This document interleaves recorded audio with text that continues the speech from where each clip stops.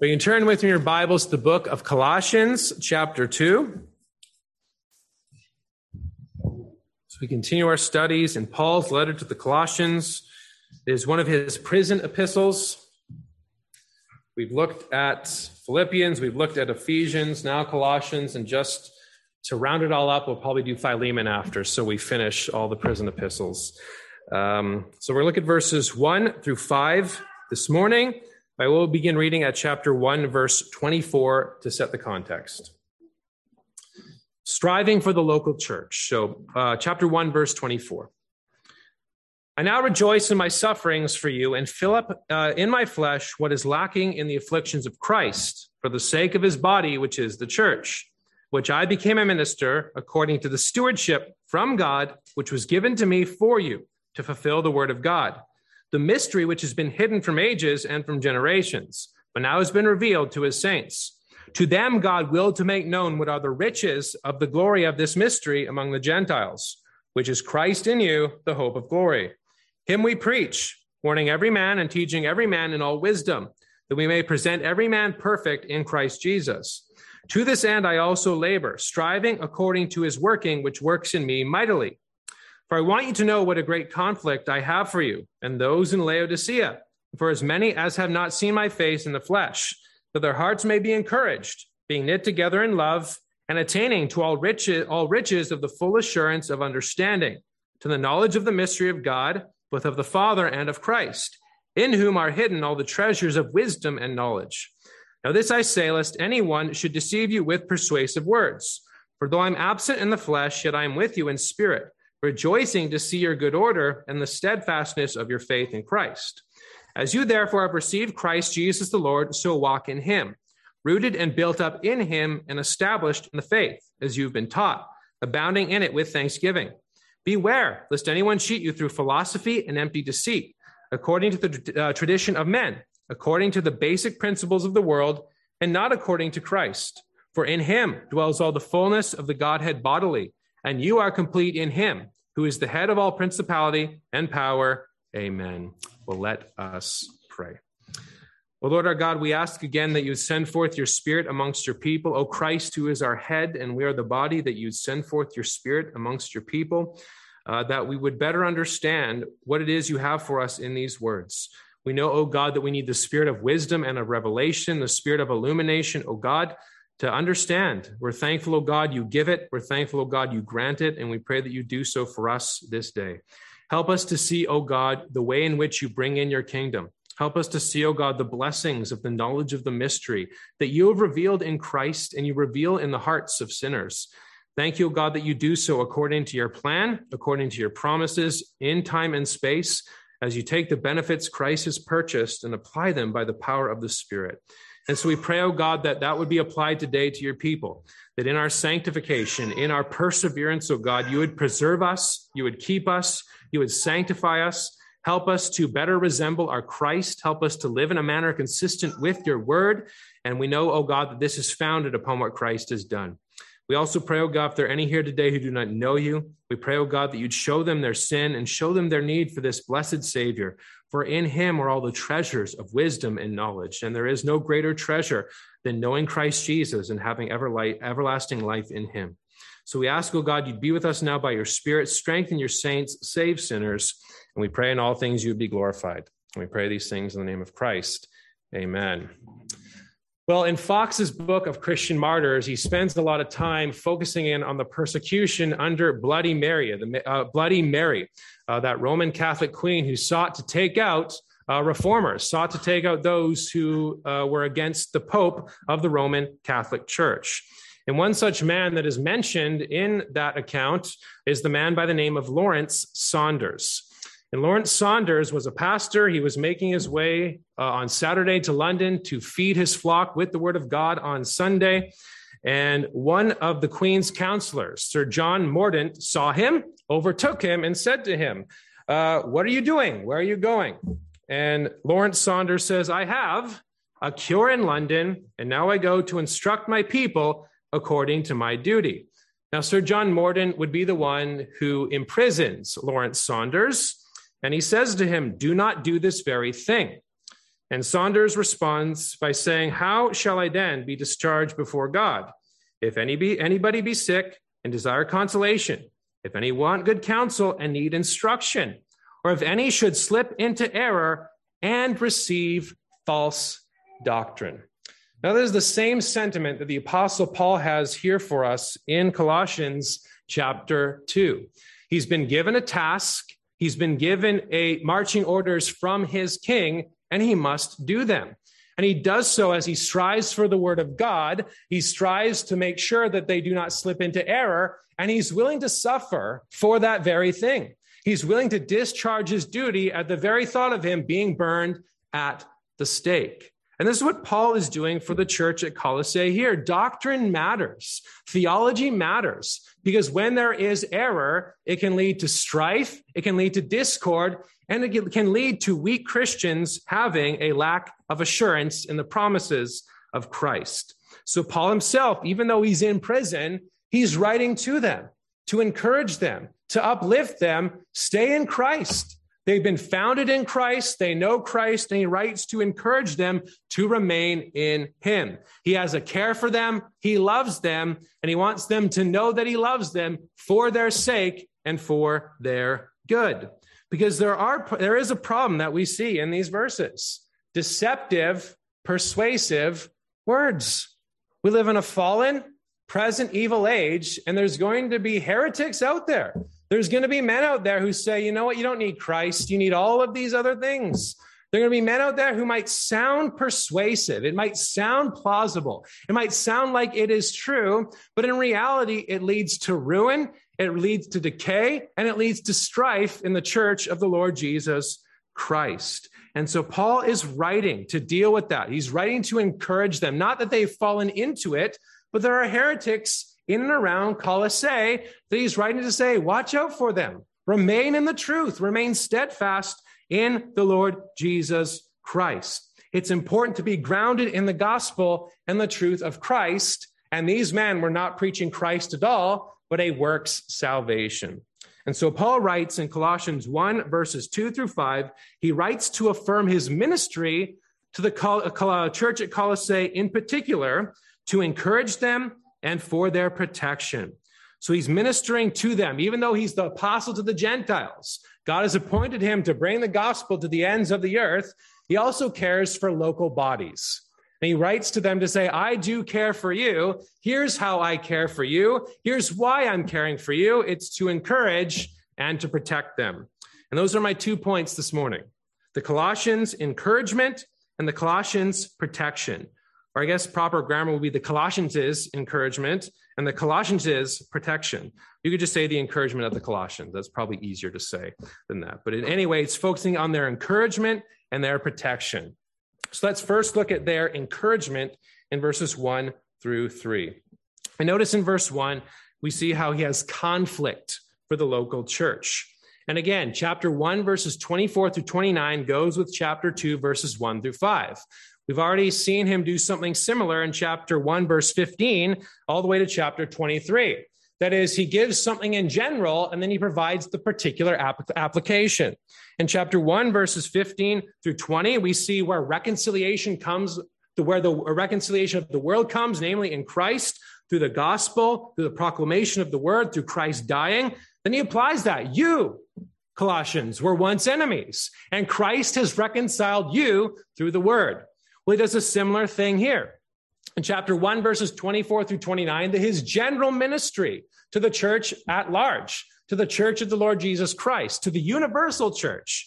And then in chapter 2, verses 1 through 5, how he cares for that church specifically, how he loves them, how he wants to make sure that they are protected in a time of threat. And that threat came from men who were perhaps Jewish, but also had a bit of blending with Greek mysticism. That is, the way of salvation and communion with God was through some sort of experience, but also included things like asceticism, not eating, not drinking, following these certain things. It was a works-based salvation. It was a special knowledge that only that they had. And so Paul, or I guess Epaphras, preached Christ to the church at Colossae. Then here comes these other men saying, Epaphras is wrong. Here's what you must do. It's not Christ. You don't need to believe on Jesus Christ for salvation. Don't eat these things. Celebrate these festivals. And you need to have this special hidden experience. And if you don't have that, that's just too bad. And so their focus was on these emphases rather than Christ himself. You see, sometimes we think that once we've believed in Christ, then we're done, right? That's just for beginners. That's just for people entering in.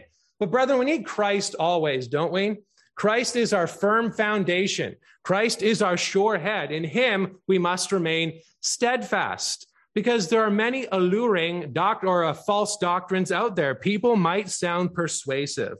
And so he writes to deal with that very thing and say, you already know Christ, remain in him.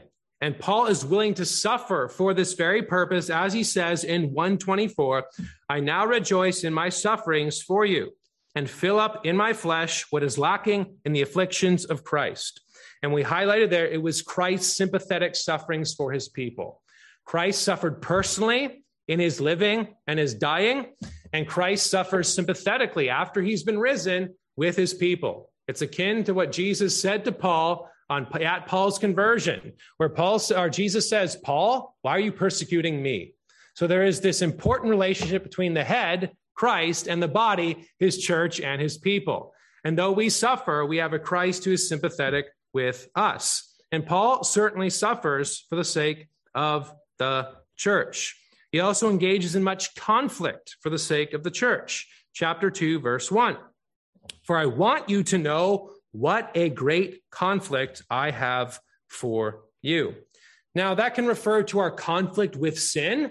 Pastors still struggle with sin, even if it is not disqualifying. Pastors still wrestle against that very thing. All of God's people struggle against sin until the day they die. I think this is perhaps it's the same word used in 1 Timothy 6 and 2 Timothy 4. He's telling Timothy to fight the good fight and pursue righteousness. And Paul, when he's dying, says, I have fought the good fight. That is, the Christian life is one of battle.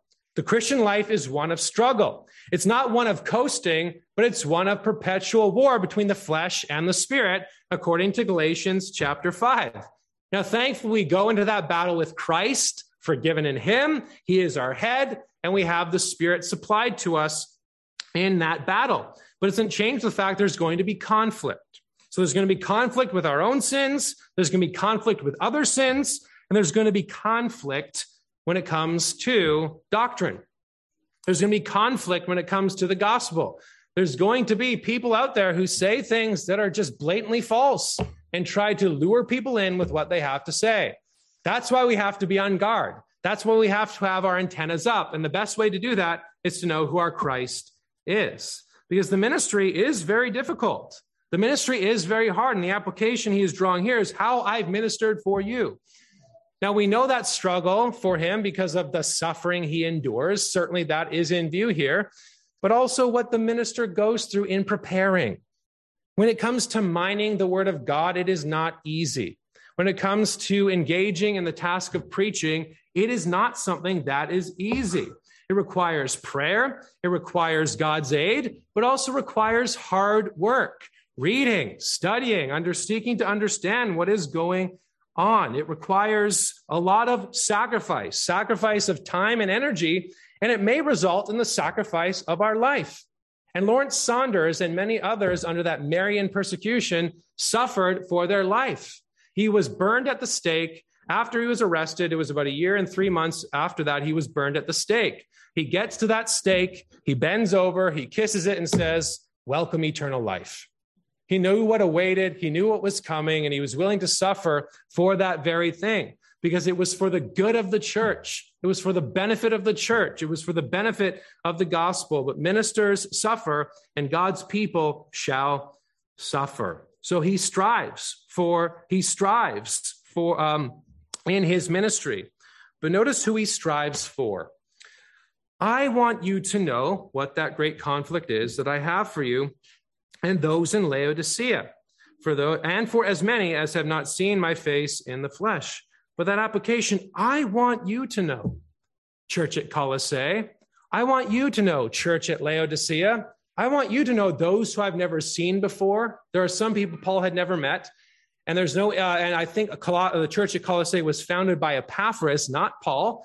And so there's many I've never seen before. I care for you and I strive for you.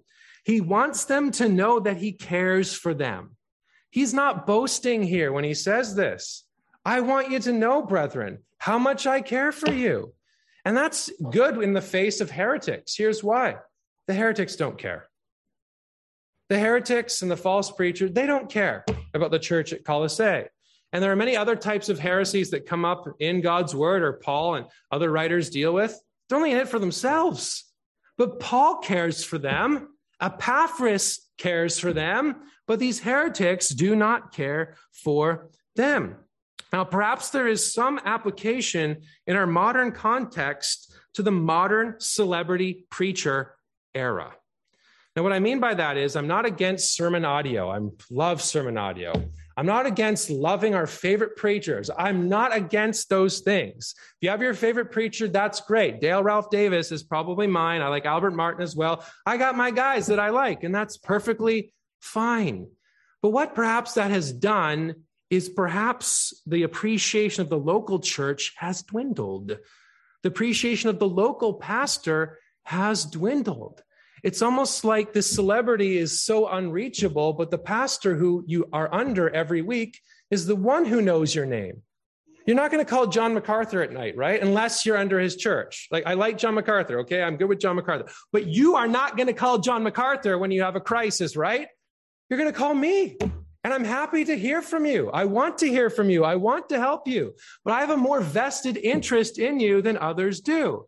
Now, again, I'm not against those. I want to be clear with that. I've said that 3 times. I'm not against modern means. We must appreciate the local church perhaps more than we do, or more than we ought to. Davenant says, when a people understand what labors and conflicts their salvation demands from the pastor, hence arises the fruit of mutual affection and kindness. For he is truly ungrateful who does not love that man in return. The man who loves him and strives with all diligence for his salvation. So Paul is saying, I love you, I care for you, but these heretics especially do not. I care for you, Laodicea. Laodicea perhaps would have been facing the same threat as well. Laodicea does come up in the 7 letters to the church in the churches in Revelation. They've had the spiritual lethargy, the lukewarmness, right? They had their struggles as well. And so he's writing to encourage, and I don't know that that's in view here, but he's writing to encourage them. And again, those whom he has never seen before. But he's highlighting, I strive for you. I care for you. Epaphras doesn't say that, but that's certainly implied by what we see in chapter 1, verse 7. He cares for you as well. These men do not. So Paul strives for them. And notice the purpose for his striving in verses 2 and 3. And notice the overarching reason is at the beginning of verse 2, that their hearts may be encouraged. Sometimes heresy can be alarming and jarring, right? Sometimes heresy can be discouraging. And so in the face of threats, even though you know the truth, it's still jarring when someone comes in and threatens the church, right? When someone comes in and wants to spout off their wrong views, it's still jarring. I think it's been 2 years since those 2 guys were in our church. And, I was speaking about the Trinity and they were not Trinitarian. So they got up and started speaking out against us. Thankfully, our big boys got up and they were all gone in a jiffy.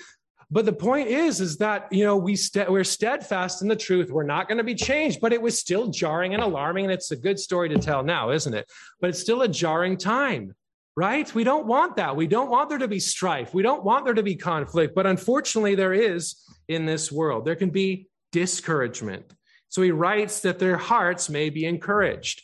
And when he refers to their heart, it's referring to their whole being, their mind, their will, and their emotions, that they would be stirred, that they would be comforted, that they would be strengthened.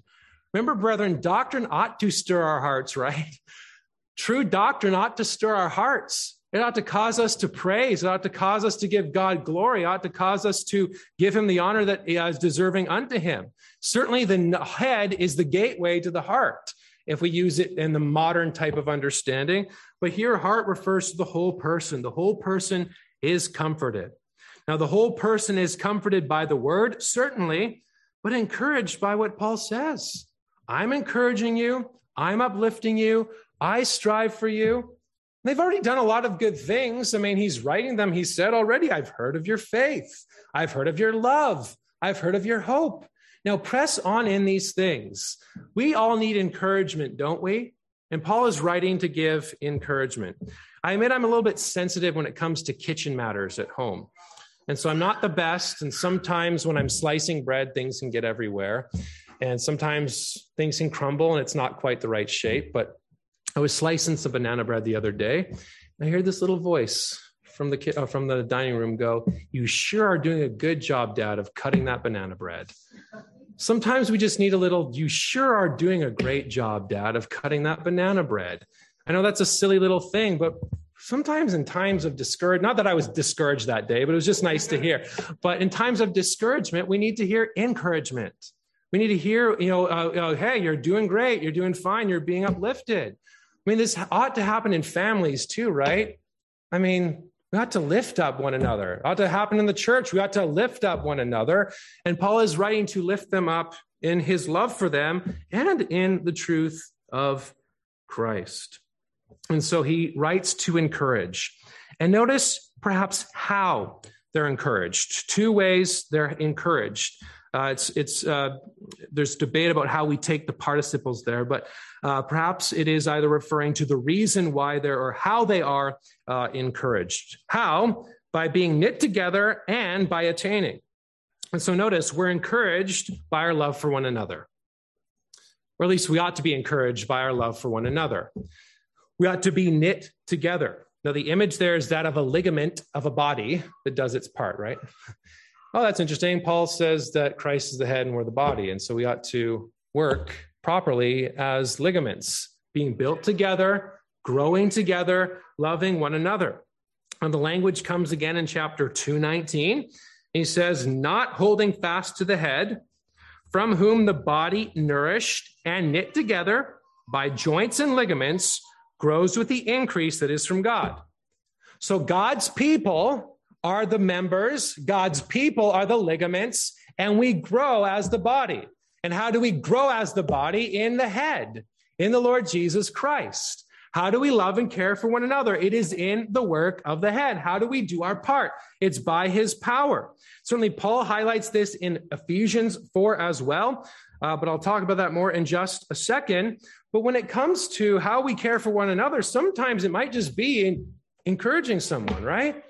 Building them up, lifting them up, making sure that they're doing okay. We are knit together in these things. Hey, don't worry about those heretics. Don't worry about what they have to say, Christ. Don't worry about what those guys are doing.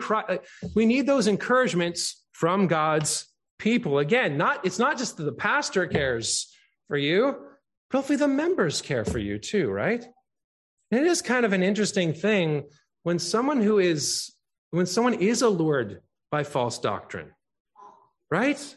When someone who has known the love of the pastor, when someone has known the love of the brethren, yet they're still drawn in. Isn't that a perplexing thing?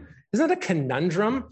I mean, I love Ecclesiastes for that. And 2 more sermons, by the way, in Ecclesiastes tonight, all about death and how eerie it is. So come and enjoy tonight. But before we get there, we ought to encourage one another as we are making our way to death, by the way, to be lifted up, to be upheld, to be encouraged. And again, the people are the ones who care for you, not the charlatans, not the ones who come in. That's why it's important to build one another up in the truth and in the word. I'll unpack that more in just a minute. So we are knit together in our love. He already highlights their love for the saints. We are knit together in our love for the brethren.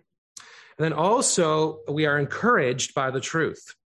I think that's the rest of verses 2 and 3. Attaining to all riches of the full assurance of understanding, to the knowledge of the mystery of God, both of the Father and of Christ, and in whom are hidden all the treasures of wisdom and of knowledge. The assurance of truth. That's important language, the assurance of truth. Again, heresy can sow discord, right? There might be a weak Christian who's like, oh, maybe they're right. They can be drawn in fairly quickly. Now, I understand there can be things indifferent amongst God's people. Adiaphora is what we call them. Certainly one's view of the end times, we don't all have to line up and you can still be a Christian. That's fine.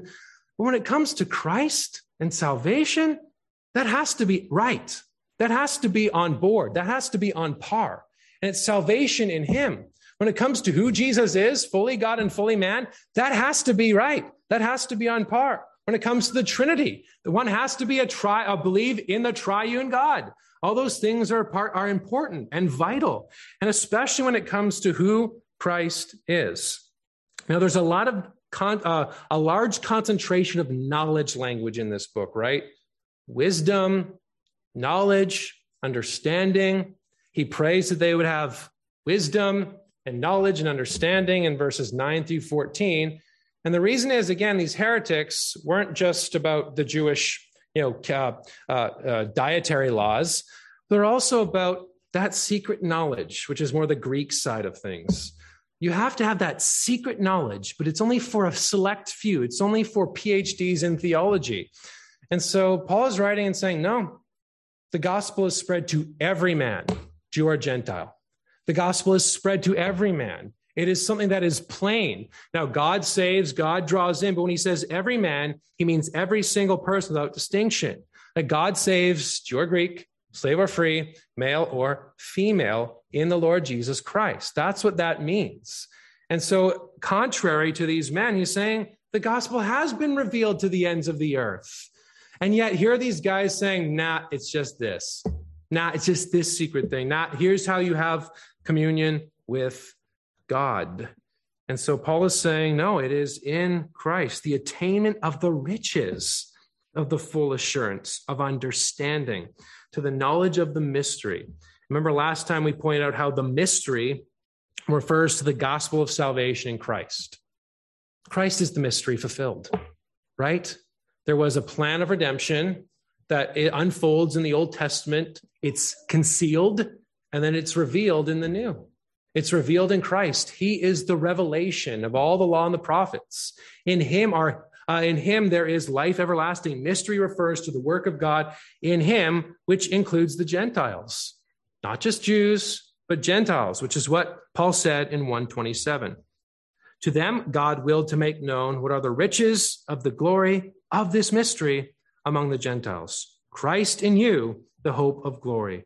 That salvation comes by faith. It does not come by posterity. It does not come by ethnicity. It comes by faith in the Lord Jesus Christ, believing upon him. It is the mystery of God's plan. And notice it's a triune plan, both of the Father and of Christ. It is the triune work of God to save sinners in the Lord Jesus Christ. It is the plan of the Father, the accomplishment of the Son, and the application of the Spirit. And we see that language in 1:19. It pleased the Father that in him all the fullness should dwell, and by him, Christ, to reconcile all things to himself by Christ, whether things on earth or things in heaven, having made peace through the blood of his cross. It was the God, our triune God, who is Father, Son, and Holy Spirit. He is the one who brings salvation for sinners, his mysterious plan that comes through the fulfillment of the one will in threefold execution. That's why high Christology is crucial, right? The one who is the image of the invisible God, the one who is the creator, the one who is the providential upholder of all things, is the one in whom all the fullness of the deity dwells bodily. That is the incarnation. That is, the Son remains deity even though he assumes human nature. It is the work of the triune God that the second person would take on human flesh. It is the terminus of the triune God that the Son would take on human flesh. It is the work of God to do that for the salvation of sinners. We are sinful. We need one who is perfect. And the only one who is perfect is God, yet we are the ones who've sinned against God, so we needed one who is fully God and fully man. It is all according to the mystery and plan of God revealed in the work of the Son.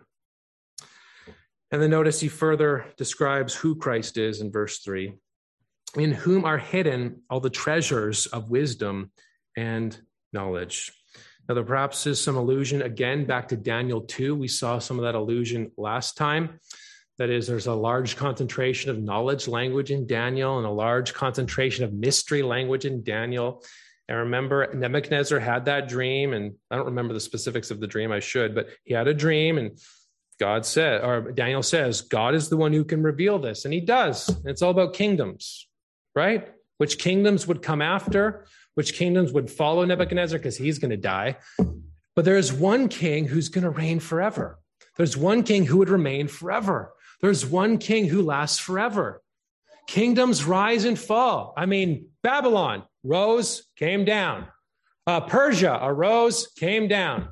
Greece arose, came down. Rome arose and came down. And every other kingdom, that shall happen to them except for one. And that is the church. The church shall always advance. The church has the treasures of wisdom and knowledge in the Lord Jesus Christ. No other institution has that. Only the church. So certainly Daniel 2 is in view. Also Proverbs 2, I think, is in view as well. What is better than silver and gold? It is wisdom. And certainly Christ is wisdom. And Proverbs 2, 3 through 6, he says, yes. And this is where he's talking about the value of wisdom to my son. He says, yes, if you cry out for discernment and lift up your voice for understanding, if you seek her as silver and search for her as for hidden treasures, then you understand the fear of the Lord and find the knowledge of God, for the Lord gives wisdom. From his mouth come knowledge and understanding. That is, the greatest treasure we have is found in the Lord Jesus Christ. If wisdom is something to be sought, how much more Christ, who is wisdom? And if we have that treasure, dear brethren, why is it so often we exchange it for finite things? That's part of our remaining corruption, isn't it? We sometimes still love the things of this world more than we ought to love Christ. Isn't that true? We sometimes love the things of this world that decay more than we love Christ, who lasts forever. Now, thankfully, our loving of that decaying thing is forgiven in the Lord Jesus Christ for those who are his. But you sense the tension. You know that tension. You feel that tension day by day. So that's why it's good for us to be encouraged. Hey, no, press on in the faith. And I think we see how we're encouraged in these verses, the truth and the saints. I mean, it's not rocket science, right? How are we encouraged? In the truth and with the people of God. And isn't that why gathering is so important? So that we hear the truth and we're with the saints. In fact, in Hebrews 10:25, when he says, do not forsake the assembling of yourselves, even as you see the day approaching, that you might stir one another up to love and good works. Brethren, I'm not against gathering during the week. I'm not against having meals during the week. Those are all very good things. But especially gathering on the Lord's Day to hear the word. And as we're talking, we can stir one another up to love and good works. What's interesting is similar language is found in Colossians 3, as he talks about how we function really as members. What's interesting is in Ephesians 4, he talks about how he's given gifts to the church, right?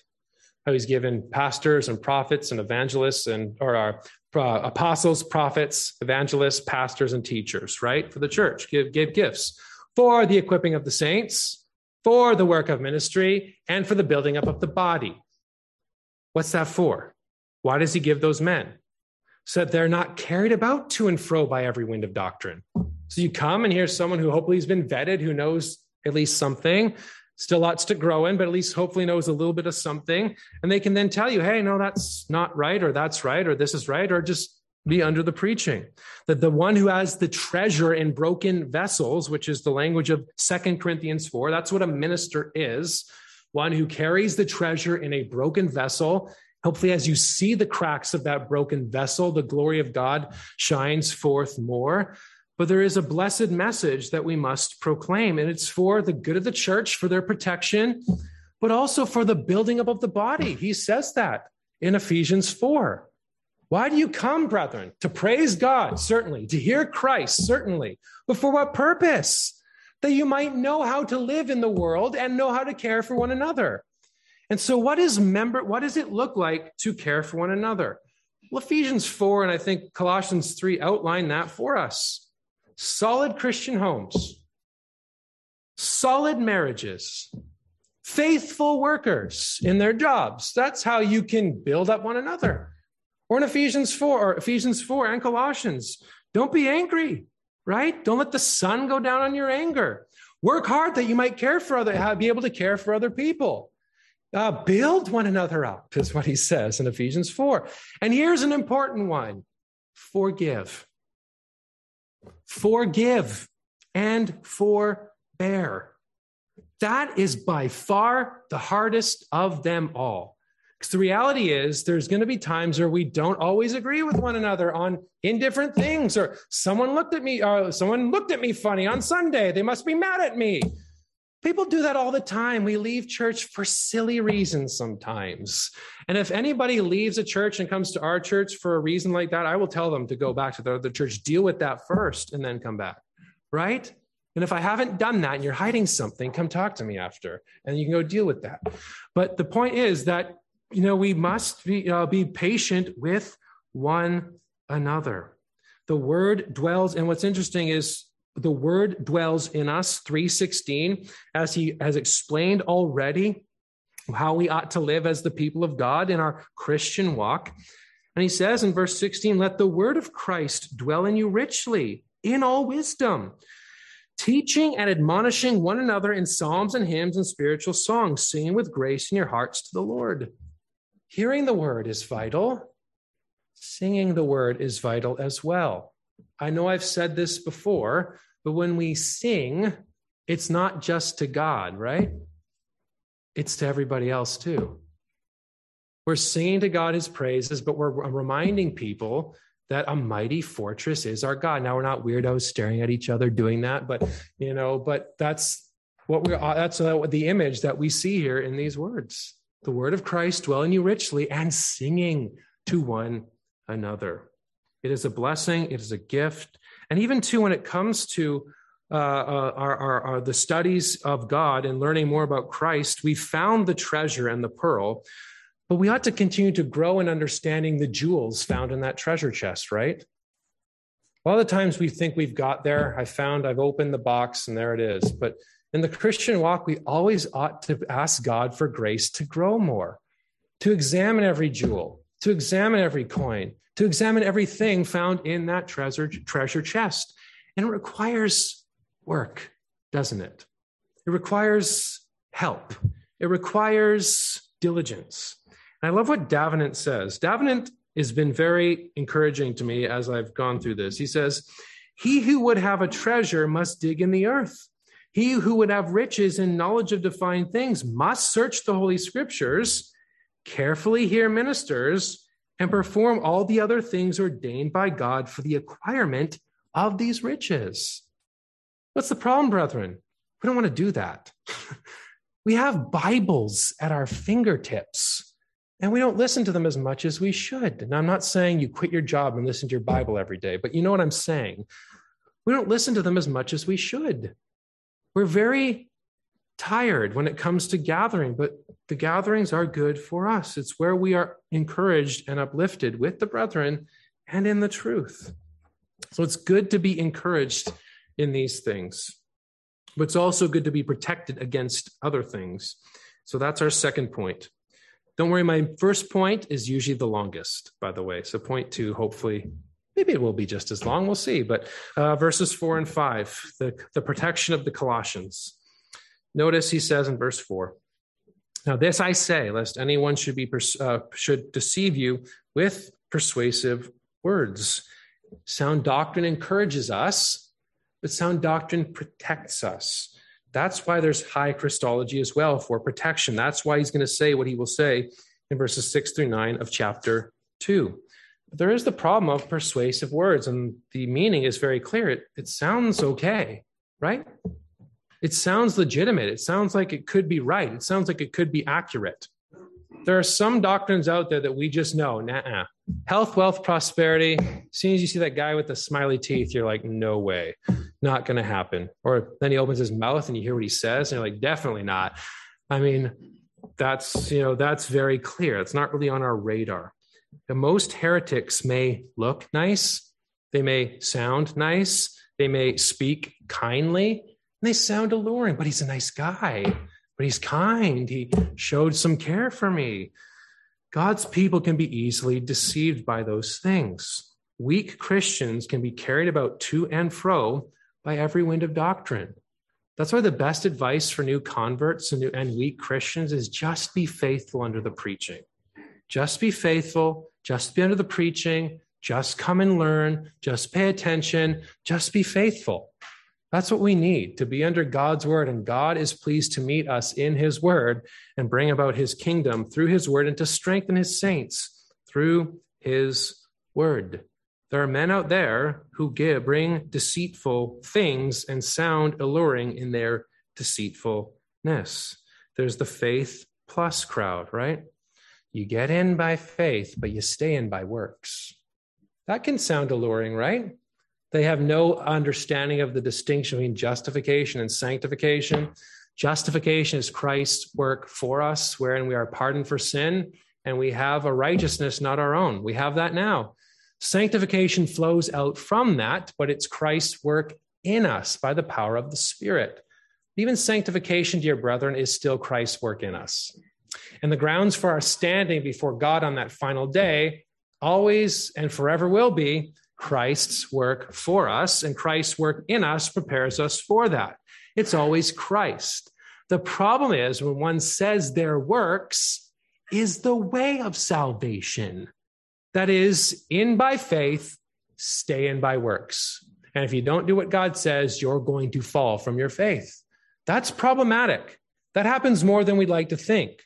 There certainly is a place for works, dear brethren, but it's an evidence of one's salvation, not the means of one's salvation, right? We live in a manner consistent with the gospel. We live in a manner to please God, but we are do so, walk in him, steadfast in Christ and his finished work. So we need his nearness. We need his steadfastness. We need his aid to understand that difference. When someone says you contribute to your standing on that final day, boy, we have to be very careful with that. Or even too, some of these guys might sound alluring. Yeah, don't eat this. Don't drink that. Follow this festival. They might look like the holiest people, but they're probably not. It can sound very alluring. So we must be on guard. And so we must be watchful of those things, persuasive words. And notice the purpose for this writing as well, or the reason, verse 5. For though I'm absent in the flesh, yet I'm with you in spirit. That is what he's saying. He's dealing with a potential objection. Paul's not here. Everything's going to be fine. And so he's saying, though I'm not there, I am still with you in the spirit. I'm still with you in, even though I'm chained, I'm still with you. I still have authority over you. Again, he's doing that muscle flex here, that ministerial flex in a lot of ways, in a kind way. He's saying, I have been sent by God. These men have not. I have authority over you. I care for you, but I also have authority over you, and my authority is one of care for you. And so he does that, and they are united. I think Holy Spirit could also be a meaning there, not just spirit based. He's with them in spirit, but he is with them by the power of the Spirit as one body in that way. So I'm with you in the Spirit, rejoicing to see your good order and the steadfastness of your faith in Christ Jesus. He writes that they would be able to, that he would see see what they've done and see their steadfastness. And notice he says, I am with you in spirit, and I rejoice to see your good order. There must be order in the church. It's not a free-for-all. It's not that everybody gets to say anything or do whatever they want.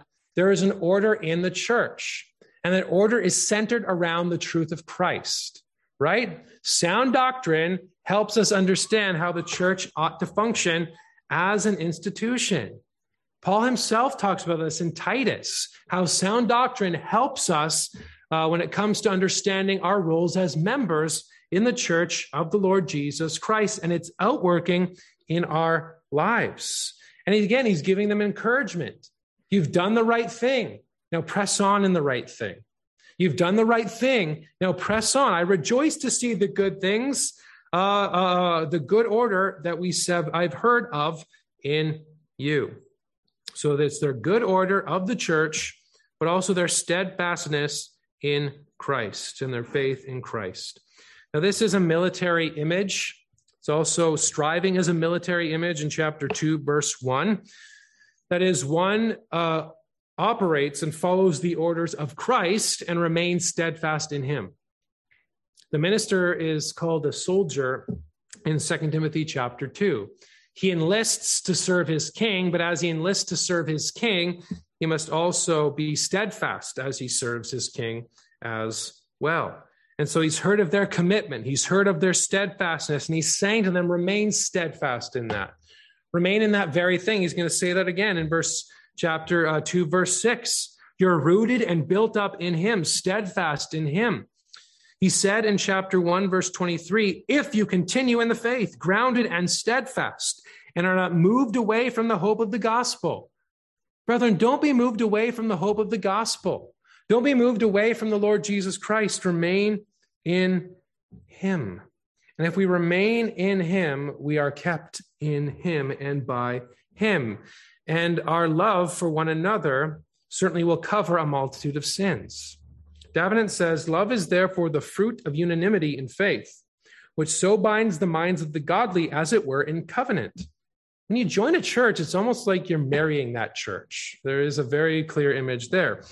That though some light offenses may intervene, yet as the boughs of the same tree, driven asunder by the wind, immediately come together again. There might be branches clanging against one another, but we're still rooted in the same tree. And sooner or later, those branches need to work it out. You swing this way, I'll swing the other way. They need to figure that out, right? It's not, we're leaving. No, they need to figure that out. I'm going to get chopped off and find another branch. Davenant goes on to say, they are fixed steadily in one and the same root. So something similar takes place as it regards the minds of the faithful, because they are still rooted in the same faith. Christ keeps us rooted. The word of God keeps us rooted, and the brethren keep us rooted. That's how we are protected, brethren. Remaining in the truth, remaining in the gospel, remaining steadfast, being under the preaching, reading our Bibles every day, and reading good theology. That helps. If you only have time to come to church and read your Bible, good. If you want to do more, then read good theology as well. And I think I've talked about this before, how in the past I ask people what they're reading, and it's not just because I want to hear about what you're reading, but I'm just curious to know what you're reading as well. And I'm making assessments about what you're reading. Sorry, I'm assessing you that way. But the point is, sometimes some people, I've said, read these good things. Not that I'm the be all and end all, but I've gone through the vetting process. I've lots to learn for sure, lots to grow in myself, but God has helped me when it comes to reading. And I've listened to other men as well. But the thing is, when I say read something, some people are reading that. That's good. And those people are steadfast and rooted and strong. Some people say they're reading something. I'm like, what?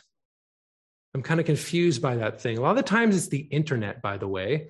Not that I'm against the internet, but it's best to get off the internet and just read a real book that smells nice, that smells, like as you open it, you can sniff it. You don't have, not that, that methane chemically smell from the computer, but the smell of a book. That would be something that is good. And if one is a weak Christian, start with reading the Bible, start with being under the preaching, and then I'll give you some good stuff to read, right? And, again, I'm not saying you have to do exactly as I say, but, there is reasons for that. Read good books, read good articles, read good things. Then once you grow in maturity, we can branch out further. But it ought to be in the truth and grounded in him, grounded in Christ, grounded in the gospel, grounded in good things. We must remain in the truth, and we must avoid alluring doctrine. That's pretty clear, right? And when I say that, I'm not saying you have to learn all the other doctrines. What I'm saying is just know the truth. And as you know the truth, you're going to develop what's called herasadar. That is, as soon as there's some sort of heresy that pops up, your herasadar is going to be going beep, beep, beep. You might not know exactly what it is, but something's not right, right? Sometimes God even gives us that before we know why he gives us that. God is pretty gracious that way. Like, that doesn't sound quite right. And maybe I've said something today that doesn't sound quite right, Mike. Hopefully not. Hopefully what I've said is right. But as we learn more, as we grow more, as we're faithful, hopefully we develop that more. Davenant says that to preach and fully teach Christ and the benefits of Christ is to stop the way against all the idle and superstitious inventions of men. For when Christ is rightly known, those beggarly elements are held in contempt. Christ has come. Christ really has dwelled. Christ really came to this earth and has ascended to heaven. These other men would have come in and said, it only looked like he did. Herasedar going off, beep, beep. No, Christ really was actually a man in this world. He really was born into this world. Because if he's not, then it undermines the entire gospel. When a preacher says, yeah, you can enter in by faith, but in order to contribute to your final standing, you must do these works. You must be circumcised. You must do all these things. Herasedar, beep, beep, beep, being aware of that very thing. If a preacher says Jesus is not God, herasedar, hopefully going off. Or if a preacher says Jesus in his incarnation emptied himself of some divine attributes, you say herasedar, beep, beep. Now that one's a little more subtle, and that one can come up a lot more, even in Reformed circles. But the point is to be under the preaching, be under the teaching is the best way to avoid alluring doctrine. Steadfast, faithful in the Lord Jesus Christ, encouraged and uplifted in the Lord Jesus Christ. For in him are all the treasures of wisdom and of knowledge. And if you're an unbeliever here today, there are a lot of persuasive ideas out there in the world. A lot of those persuasive ideas really tug at the deep recesses of the sins of men, mainly the disease of love of self, fame, sex, money, all those sorts of things, notoriety. Those things do not and will not last. Those things shall decay like this world, and those things shall be burnt up when this world is burnt up. But there is a treasure that lasts forever, and it is in the Lord Jesus Christ. It is a treasure that is eternal. It is a treasure that is everlasting, and it's only found in the truth of the gospel. Jesus lived, died, and rose again. And if you believe on him, you shall have everlasting life, you shall have eternal riches, and communion with God forever. For Jesus himself says, this is eternal life, that they might know you, the one true God, and Jesus Christ, whom you've sent. And you get to receive this through faith in him, in whom are all the treasures of wisdom and knowledge. Well, let us pray. Lord our God, we are thankful for the steadfastness of your word and for the ways in which you keep us steadfast in the faith in the Lord Jesus Christ. Well, Lord our God, there are so many alluring things in this world, so many alluring doctrines that sound perhaps accurate, but are very deceptive.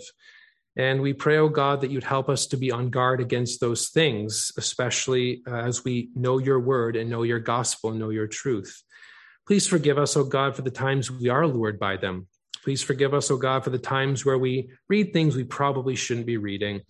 And we pray, oh God, that we would be faithful in your word, be faithful under the preaching, be faithful to read good things, that our minds might be uplifted, that we might set our minds upon you, set our mind upon treasures in heaven. And thank you, O God, that we have this treasure. Though we lose everything in this world, we have this treasure found in Christ Jesus. Thank you that he is our King. Thank you that he is our Lord. Thank you that the mystery of salvation is revealed in him.